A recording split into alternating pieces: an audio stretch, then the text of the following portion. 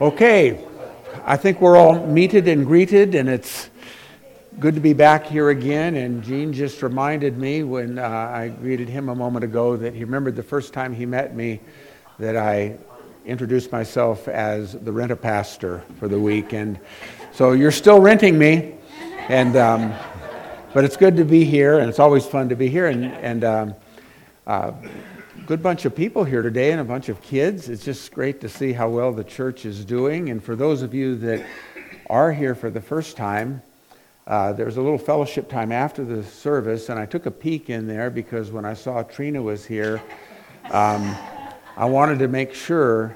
But even if you're just totally bored with the message, let me tell you, it will be worth the trip out here for church today if you try one of those cinnamon rolls or something else that Trina has baked back there. And so don't hurry off after the service this morning. Well, we're starting off with a blue screen this morning because I want to just set the stage for what I want to say. These are kind of heavy times that we're living in right now. Well, we have wars breaking out everywhere. We have chaos in our own streets. Who would have ever thought that we would have anti-Jewish demonstrations in the streets of our own cities? And I just heard today that every day, this morning early, I took a flash at the news that 5 young people every day are dying from drug overdoses, fentanyl, that's coming illegally across our border, just in the state of Virginia alone. And the list could go on. Inflation, it's all kinds of things.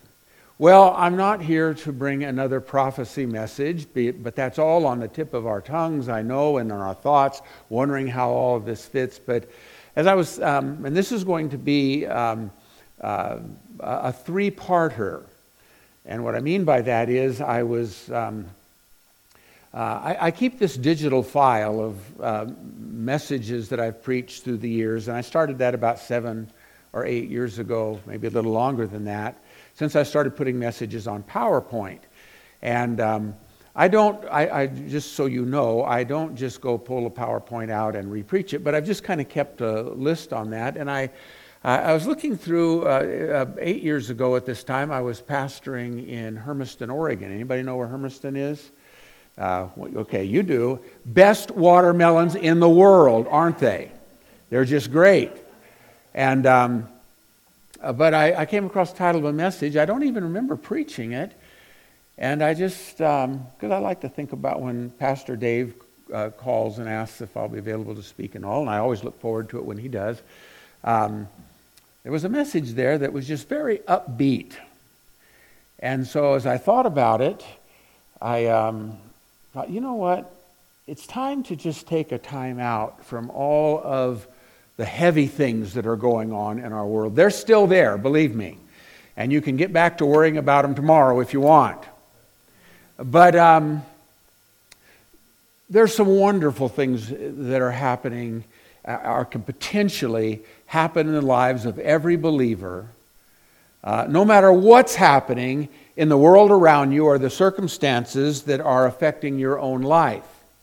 Now, I don't know if any of you, I'm going to try to pronounce this word for you here. It's deoxyribonucleic acid, DNA. And that is a DNA strand that's pictured in the background there. And every one of us have that. That is the hardwired genetic code that makes you physically into who you are. And that's going to be the analogy I'm going to use for this morning's message, and it's going to come in 3 parts because you don't want to sit here and hear me preach all 15 points to this message. It was a group of messages, 3 of them that I spoke, and so I've just reinvented this thing and tried to update it. And so here we go today. And so the title of the message this morning is Abundant Living, Cracking the Code. That's what physicians will try to do, or others that are discovering in the behavioral sciences or physical sciences, is cracking the code of how we are hardwired to be. Now, we really can't change the wiring of our life, but we can shape it and use it and understand it. And the point I'm trying to make this morning is that we're going to see in the text of Scripture we're going to read in just a moment, what I believe is God's promise. This is in a pre-medical age when Jesus of Nazareth was walking the shores of Galilee and teaching and preaching and all of that sort of thing.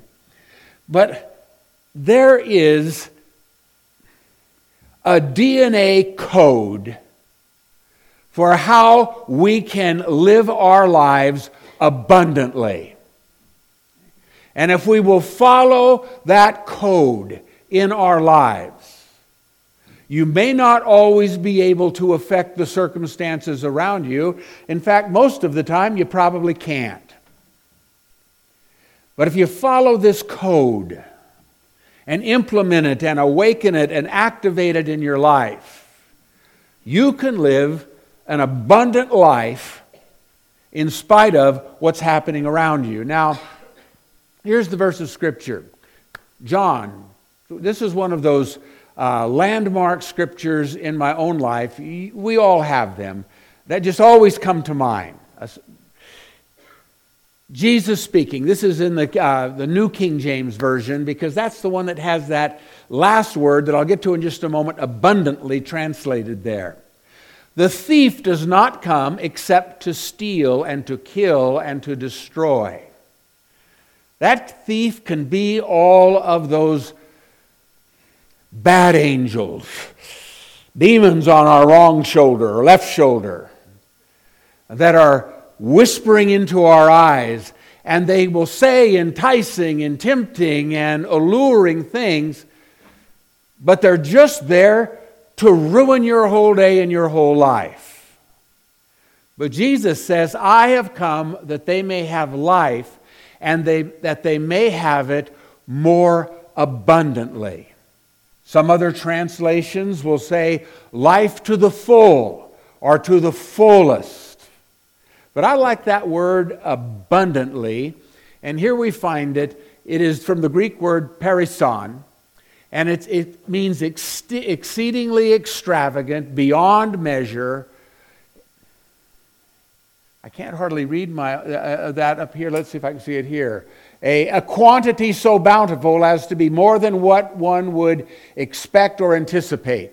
Worldly abundance versus Christ's abundance. Okay? So here's where I want you to help me a little bit right now.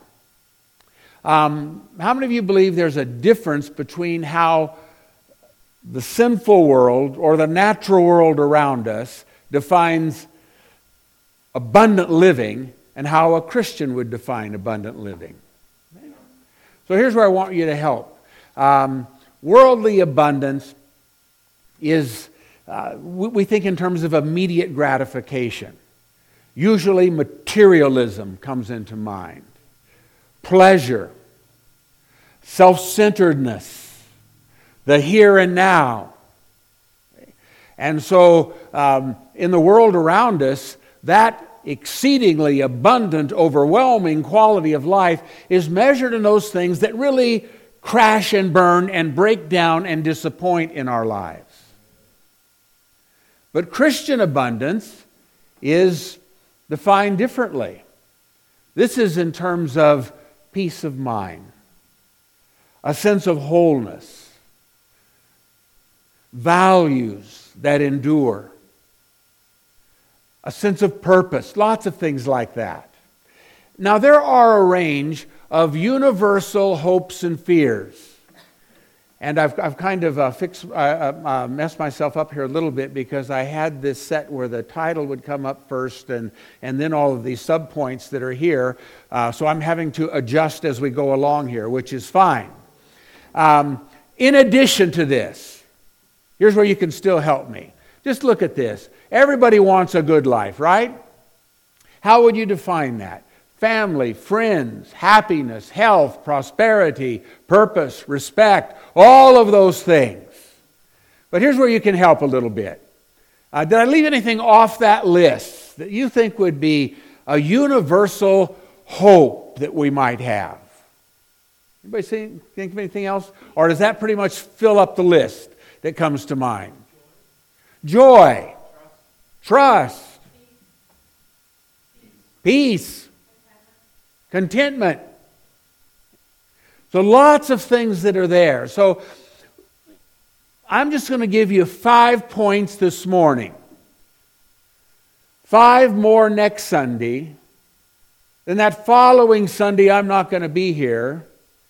But the Sunday after that I'm coming back, and we're going to look at the last 5 points on this. These are things that can generate that abundant life within us. They're all pulled right out of Scripture. That can create that abundant life that the Lord promises us. And this would be that spiritual DNA. So we'll start here with the first one right now. Right priorities, God's laws, and abundant living. And there's a passage of Scripture I'll flash up here right now, and you can read it along with me. It comes out of Deuteronomy chapter 28. These are among the last words that Moses was leaving with the Israelites as they were finishing their 40 years of lapse around the wilderness and getting ready to enter into the promised land. And how many of you know that your last things that you say, the things that are of utmost importance, that you want to leave with those that are coming behind? And so just follow along as I read these words out of Deuteronomy 28. If you fully obey the Lord your God and carefully follow all His commands that I give you today, the Lord your God will set you high above all the nations on earth. And all these blessings will come on you and accompany you if you obey the Lord your God.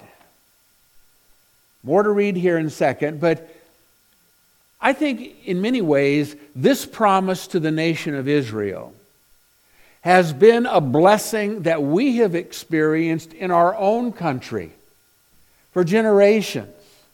Not everyone has served the Lord or followed the Lord's laws, but that has really been the marker that has set the standard for who we are to be as a people. And who can doubt, but there have been many blessings that have come to us. Why else do you think that there are so many people trying to break into our country? Because they recognize the many blessings that have come in so many ways to us here. You will be blessed in the city and blessed in the country. The fruit of your womb will be blessed, and the crops of your hand of your land, and the young of your livestock. Your basket and your kneading trough will be blessed. You will be blessed when you come in and blessed when you go out. It doesn't get much better than that, does it? But what is the conditioning or contingent factor here that opens the floodgate of these blessings? It's following the laws of the Lord. It's an interesting thing. I was talking to somebody about this just this week. The nation of Israel, and in many ways, this rivalry goes back to the days of Abraham. It's been the inhabitants of that land, that promised land, between the sons of Ishmael and the sons of Abraham, and they have been going at it all throughout the pages of the Old Testament, and they're still doing it today. But it hasn't just been the Palestinians, That word Palestinian, by the way, really goes back to the Philistines that were among the first that ever inhabited that land. But wherever the Jewish people have gone, they have been resented and persecuted.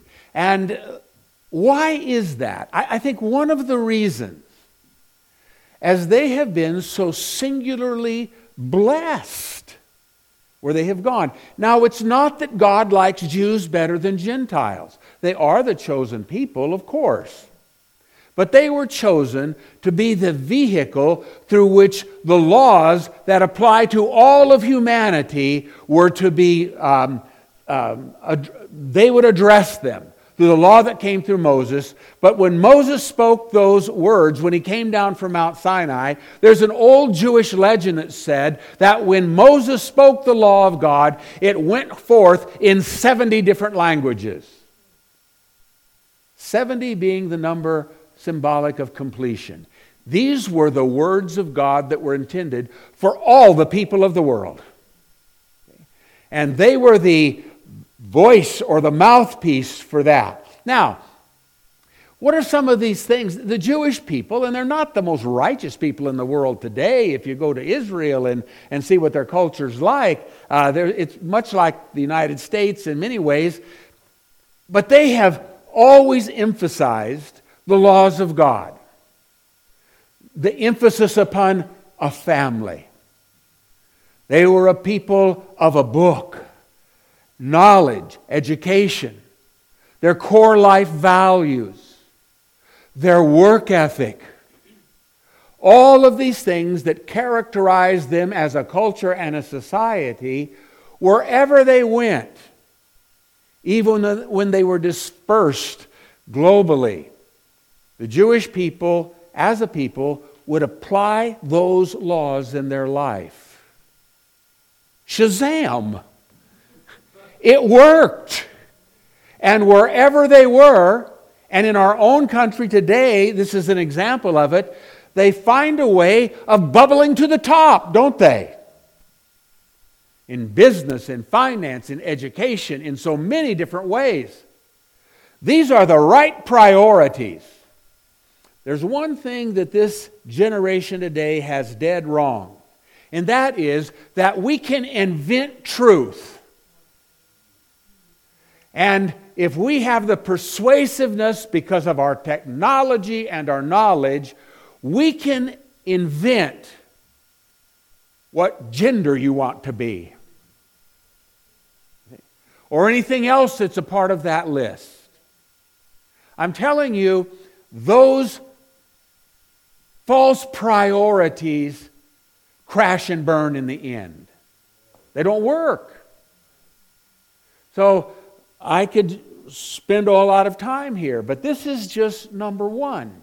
If you want to experience abundant life, understand the laws of God, the words of God, the orders of God's creation. That is true north for you. And whether it seems to work or not, or whether it seems to fit for you or not, or whether you are a legend in your own mind and think you have a better idea, I'm just here to tell you, you're not going to experience abundant life if you ignore the words of God, the laws of God. Of course, they have to be reworked and reapplied in the context of the culture of where we are today. But that moral compass, that sense of core values, that sense of right and wrong, is one important strand of that spiritual DNA that contributes to an abundant life for you. Contentment. Just being content. Here's the scripture that goes with that. This is the Apostle Paul in Philippians chapter 4. I have learned to be content, whatever the circumstances. I know what it is to be in need, and I know what it is to have plenty. I have learned the secret of being content in any and every situation. This isn't something that just happens to you. This is something you learn and you practice. And this becomes a spirit of contentment that can overshadow in your life. I have learned the secret of being content in any and every situation, whether well-fed or hungry, whether living in plenty or in want. And if you look at Paul's own autobiography, boy, he went through a gamut of negative experiences. Beaten, shipwrecked, starving, content in it all. Now that is a true strand of spiritual DNA there, when we can learn to master the circumstances, transcend them, and find the peace of God and experience the presence of God in the midst of what's going on. In 1990 was when we first moved to Las Vegas, and then for the next 15 years I lived in Las Vegas and we pastored Calvary Community Church there. And that was just a wonderful experience. But it was a real adventure when we first came. We had 5 kids and just a little church that was there. I don't know if any of you remember where the old zoo was on Rancho. Right behind the old zoo, there was a little building there. It was a converted house. It was on Melody Lane, and it was Calvary Community Church. And that's where the Lord sent us. That's another whole story. That's not really where I wanted to be, but that's where the Lord sent us. And it was very clear, and it turned out to be the ministry of a lifetime. The Lord just blessed it in so many ways, but that's another story. When we first went there, this was a step of faith that I took. I'm telling you, if I died and went to heaven and it was a lot like Santa Cruz, California, I'd be happy, because that's where we were. Okay? And I loved the surf, and I loved the redwoods. I taught in the college that was there, pastoring this idyllic little church. And the Lord sent us to Las Vegas and to this church there. And again, this thing ended very well. I mean, it was a wonderful ministry. But I had to take a big step of faith to come. And I remember in those days, a family of 7. And all the church could afford was a salary of $30,000 a year. And that went further then than it does now, but it wasn't far enough with all those kids. And I would take my early morning prayer walks with my dog in those days, and before daylight. And I remember one morning I was walking in prayer, and I was just telling the Lord, I just really need more than this. What can I do? I was wondering, should I get another job? What can I do to supplement the income? And this wasn't an audible voice. That has never happened to me, but it was a clear word that I could sense and I heard within. How many of you have had that happen to you? You know, where the Lord speaks to you. And the Lord said, you have everything you need. Be content. And I just, okay. And we just adjusted our budget, tightened it. I didn't think it could tighten down any further. But it could. And we were content with that. And over the years, the Lord blessed us, and we had way more than that. But I learned a lesson through that if the Lord has called, and if this is the situation where you are, and you're in the well of the Lord, God can give a sense of contentment, and He can give you a sense of priorities, and you can live a rich, abundant life content. So this is not something that we just have to trust that the Lord does this for us. My favorite dog of all time, her name was initials, CB. It was a little Yorkshire Terrier. And the CB stood for crybaby. Because she would always cry when we left her alone in the room. But that little dog became my sidekick. That was my lap dog when I was driving the car. And we've always had dogs, but mostly they belong outside. But CB had special standing in our family. And I learned something one time thinking about CB. She never worried about one thing. If I said it's time to go, she would just jump in the car and crawl up on my lap. She just trusted that she was in good hands. And you know, that's how the Lord wants us to be as well. Just trusting, content. Yes, we do our best. Yes, we'd like to get a raise at our job. Yes, all of those things are still there. But until the Lord provides that, you're content. And if He doesn't, you'll find contentment there too. Maybe it's a physical illness, but in your illness, God can give you a peace and a perspective and a joy of the Lord and a contentment in spite of those circumstances. So contentment is a second key to experiencing the abundant life that God wants to give us. Here's the third one, and I've invented a word here. Essentialism. It is the disciplined pursuit of less. Okay. I was talking to my oldest son. He lives in Vegas. That's one of the reasons why we moved back here, to be closer to kids and grandkids and that sort of thing. And we have these 2-hour conversations at a Starbucks there on Farm and Durango whenever he's available off of his job and all that. And we talk about all kinds of things. And he's a very knowledgeable young man. And whatever he says, he's always pretty well researched. And he informed me just this last week when we had our coffee time, that in the history of the world, of humanity, let's put it that way, those who are experts in estimating such things, they estimate that there has been approximately 100 billion people that have lived. Okay?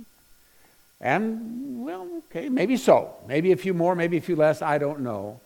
And that in terms of the standard of living that we enjoy as Americans right now, we are in the top 0.1% of the highest standard of living in the history of humanity. And if you've traveled to other parts of the world, as some of you have, you know that's true. And yet, we always want more. We live in a nice neighborhood over gated community and all of that over there, not far from Tule Springs Park, if you know that area there. And these are nice homes, but they're nice middle-class homes. But everywhere and these are, good jobs, good people, all of that sort of thing. And every one of them, almost everyone, doesn't park their car in their garage. Why?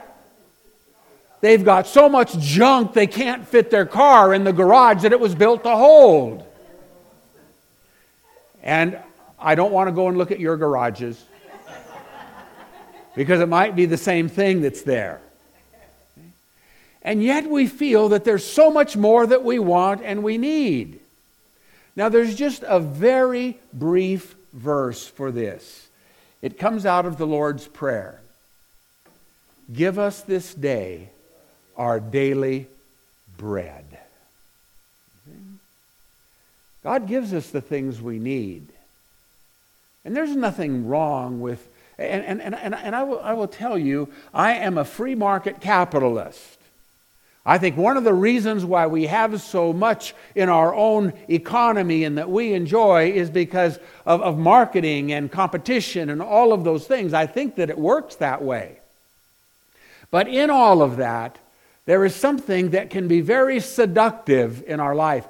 The advertising industry is dedicated to making us think we really need something that they have to sell and offer. Okay? And we need to get back to essentialism, our daily bread. And I say that because there are some.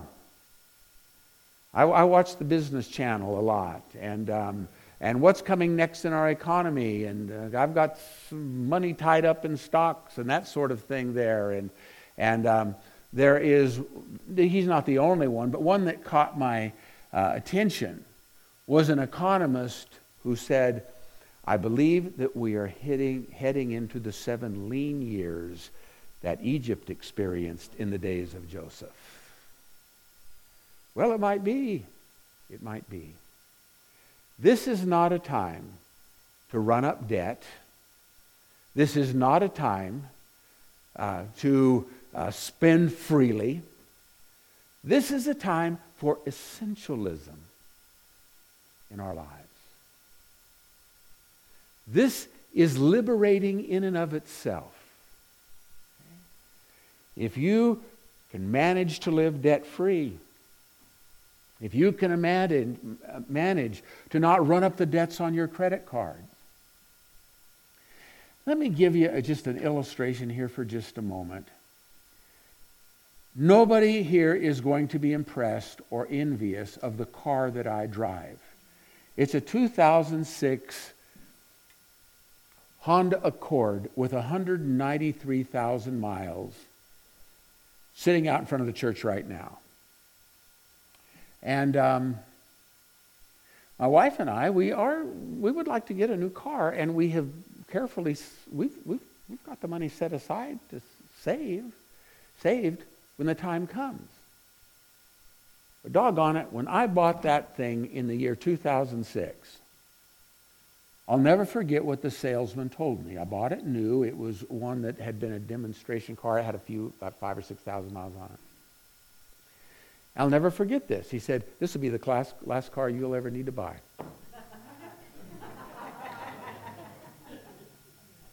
And he said, you'll get 300,000 miles out of this thing if you just keep it maintained.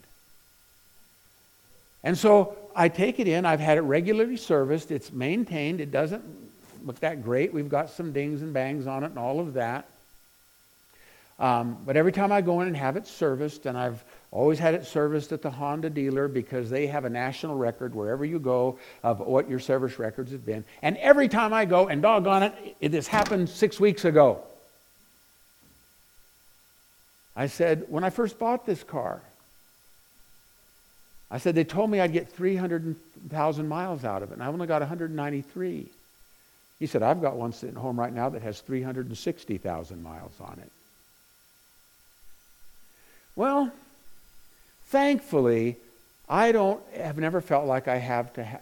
I always had a fantasy about having a BMW convertible. But this thing has to wear out first. You know? But I'm not trying to make any statement about how wonderful I am or that kind of thing. But what I'm trying to say, in your life, the house you live in, the car you drive, the clothes you wear, the things you spend, what's really essential? Okay? And I'm telling you, if you can learn contentment and essentialism, that's a great thing. Give us this day our daily bread. And be content for that. It is liberating. We went in. I found a car I really wanted the other day. I couldn't get him down to the price I wanted. I said, you know what? I've still got over 200,000 miles on the car I have right now. So if you're not going to give it to me for the price I want, I'm just going to keep driving mine. It's still out there. But I don't feel deprived by that. See? Essentialism. Give us this day our daily bread. Number 4 is prioritize people. What does it say there? People over things. Okay? Here's the scripture that goes with this. Anyone who claims to be in the light but hates a brother or sister is still in the darkness. Anyone who loves their brother and sister lives in the light, and there is nothing in them to make them stumble. But anyone who hates a brother or sister is in the darkness and walks around in the darkness. They do not know where they are going because the darkness has blinded them. If you want to live abundantly, focus on friends and relations and family and people, not on things. Have you ever been to a funeral yet of someone who has lived well and people think, you know, he had the most beautiful house I ever saw? Or, you should have seen his bank account. No. The things that brings them out is the fact that that person has invested in people. When I was between the years of 6 and 10 years old, I was a missionary's kid in the Philippine Islands. We were on the island of Panay. We lived in the city of Iloilo. And this was in the year 1956 is when this was. Only about 10 years after the end of World War II. And in one of the houses we lived in there, it was a compound that still had bullet holes in the fences and on the outside of our house from when the Japanese had raided that island just a few years before that. And there was in the city of Iloilo a man, I can still see his face, and he drove an old Ford sedan. They all seemed to be black in those days. I think it was a 1949. I used to have every make and model memorized. And his name was Mr. Hodges. And Mr. Hodges had been stationed in the Navy in the harbor there in Iloilo during the World War II. And he had made money, extra money, in shining the shoes of the sailors on the ship that he was. And he was very good at saving money. And he had always wanted to be a millionaire. In those days, a millionaire meant something. Okay? He moved back to the States at the end of the war, but he just couldn't find a pathway to being a millionaire in the American economy. So he newly married, packed up his wife, and they sailed back to the Philippines, and he started a business in the city of Iloilo. And by the time we landed there, my parents, in 1956, Mr. Hodges was a wealthy man, but he was still driving this 1949 Chevy, I think it was. No, it was a Ford. It was a Ford. You don't really care, but anyhow. And he was a widow now.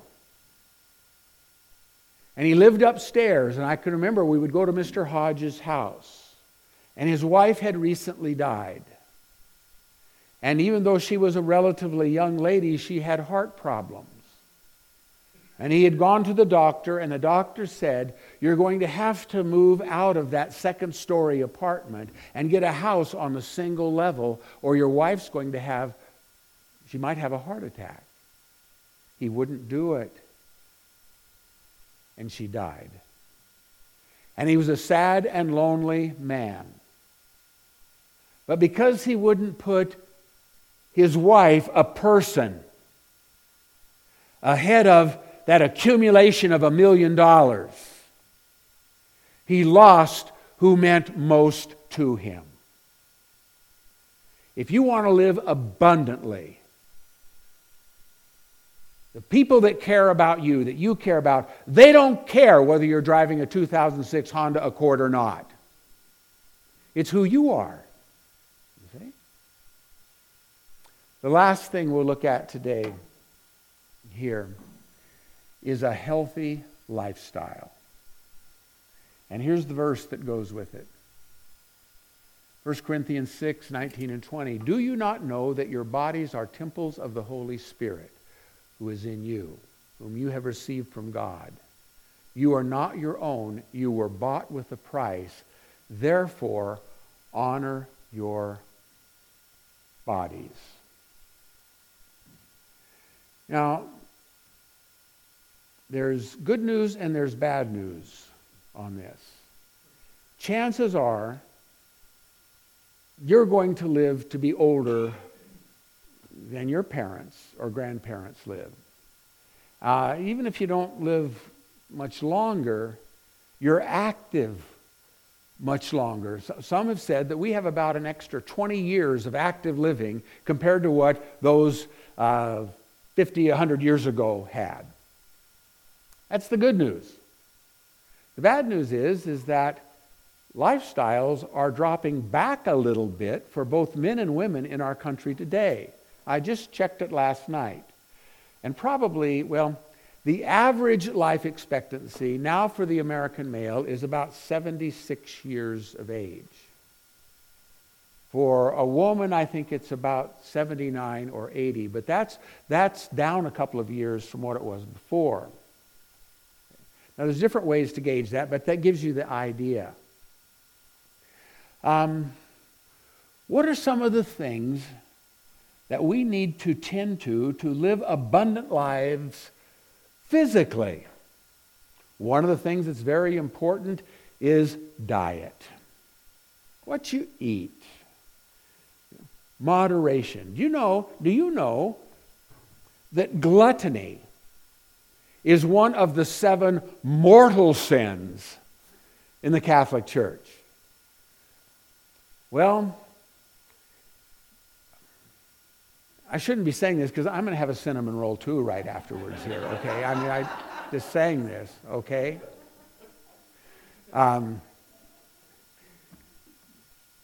But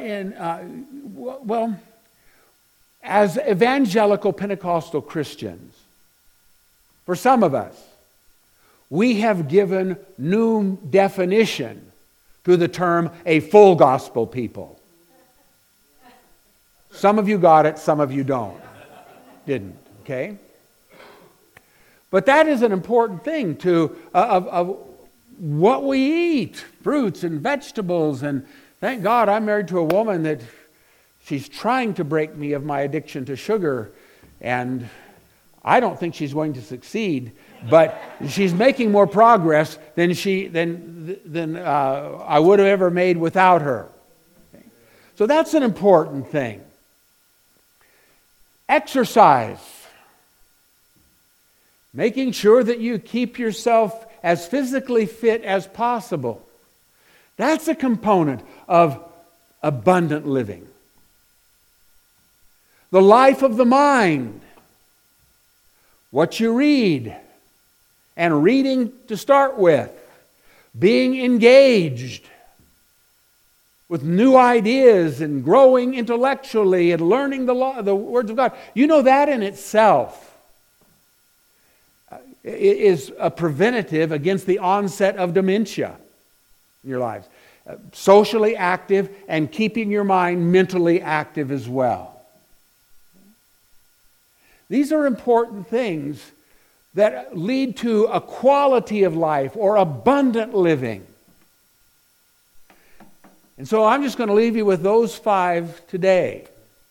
There's 5 more coming next week, and then 5 the week after that one, skipping a week and coming on that. But I want us, in the midst of all the heaviness that's around us, and I'm not here to condemn anybody at all. And if this comes across in any way negative, you have misinterpreted what I'm trying to say today. But Jesus has said, I have come that they might have life and that more abundantly. And these are part of these things that I've mentioned, all biblically rooted, that contribute to fullness and abundance and a bountiful life. that gives us the quality of life and the fulfillment of life and the joy of life that makes our life worth living. Now, this is an interesting thing on this last point. With this, I close. Do you know that the Seventh-day Adventist people have lifetimes of about 10 years longer than the rest of us in America? Did you know that? And a part of that is their diet. It is there.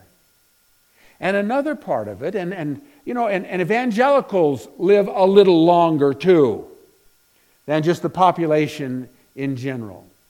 But another part of that is their insistence upon following those priorities in their life. They're not much into same-sex marriages. They're not much into surgically altering you so you no longer experience what you think is your gender dysphoria.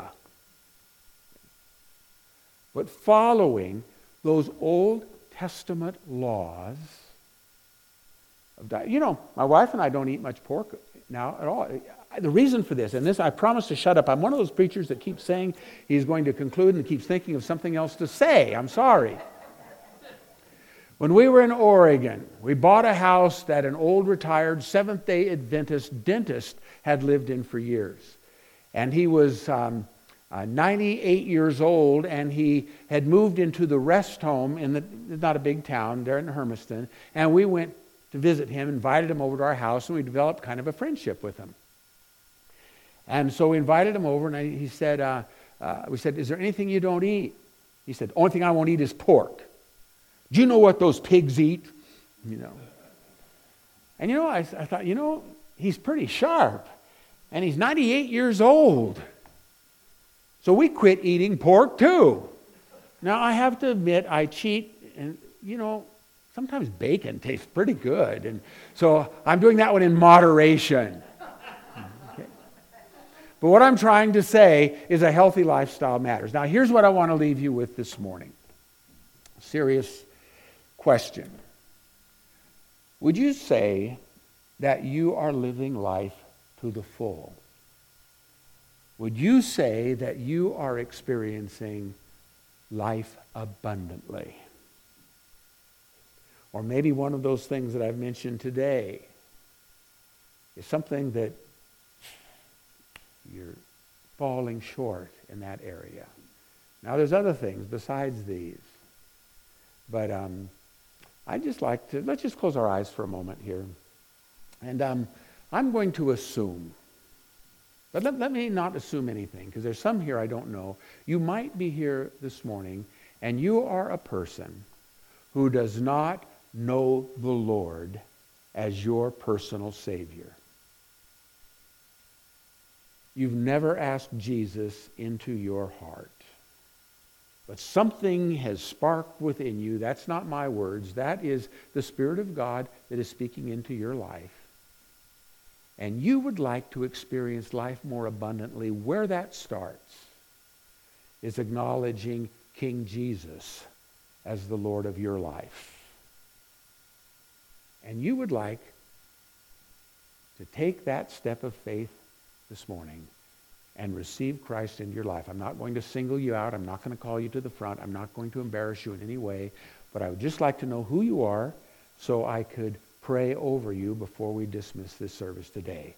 You're ready to accept the Lord as Lord of your life. Is there anybody here at all?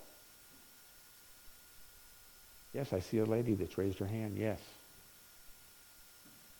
After the service is over, ma'am, you can put your hand down again. I'd like to just speak with you for a moment, but I'd like for us all to stand right now. And let me ask another question. You're here, and you know the Lord is your Savior, but you're not experiencing the abundant life.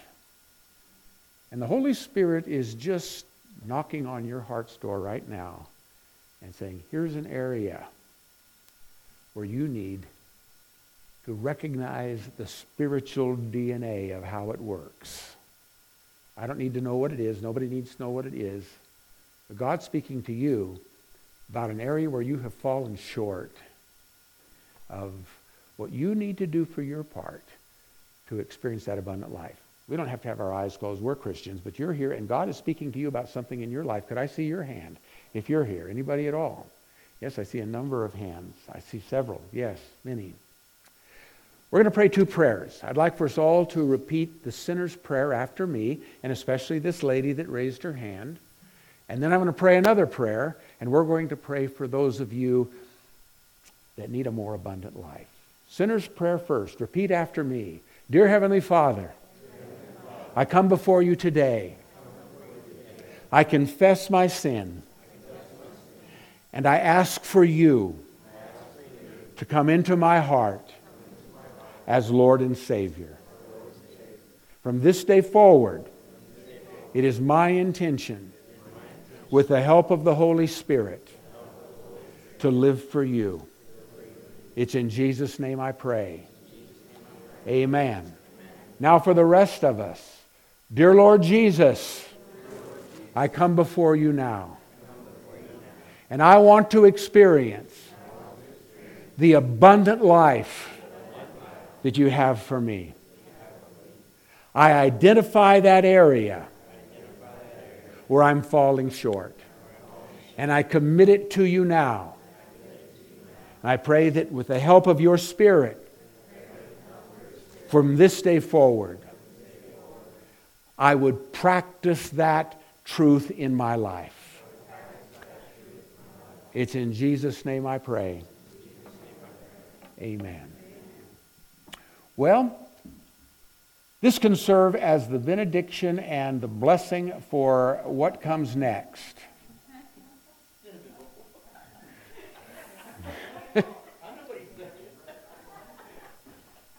May the Lord make His face shine upon you.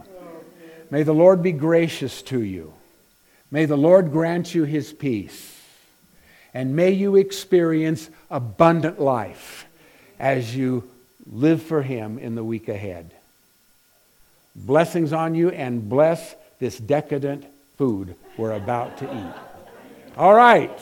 Now, the sin has been taken out of it.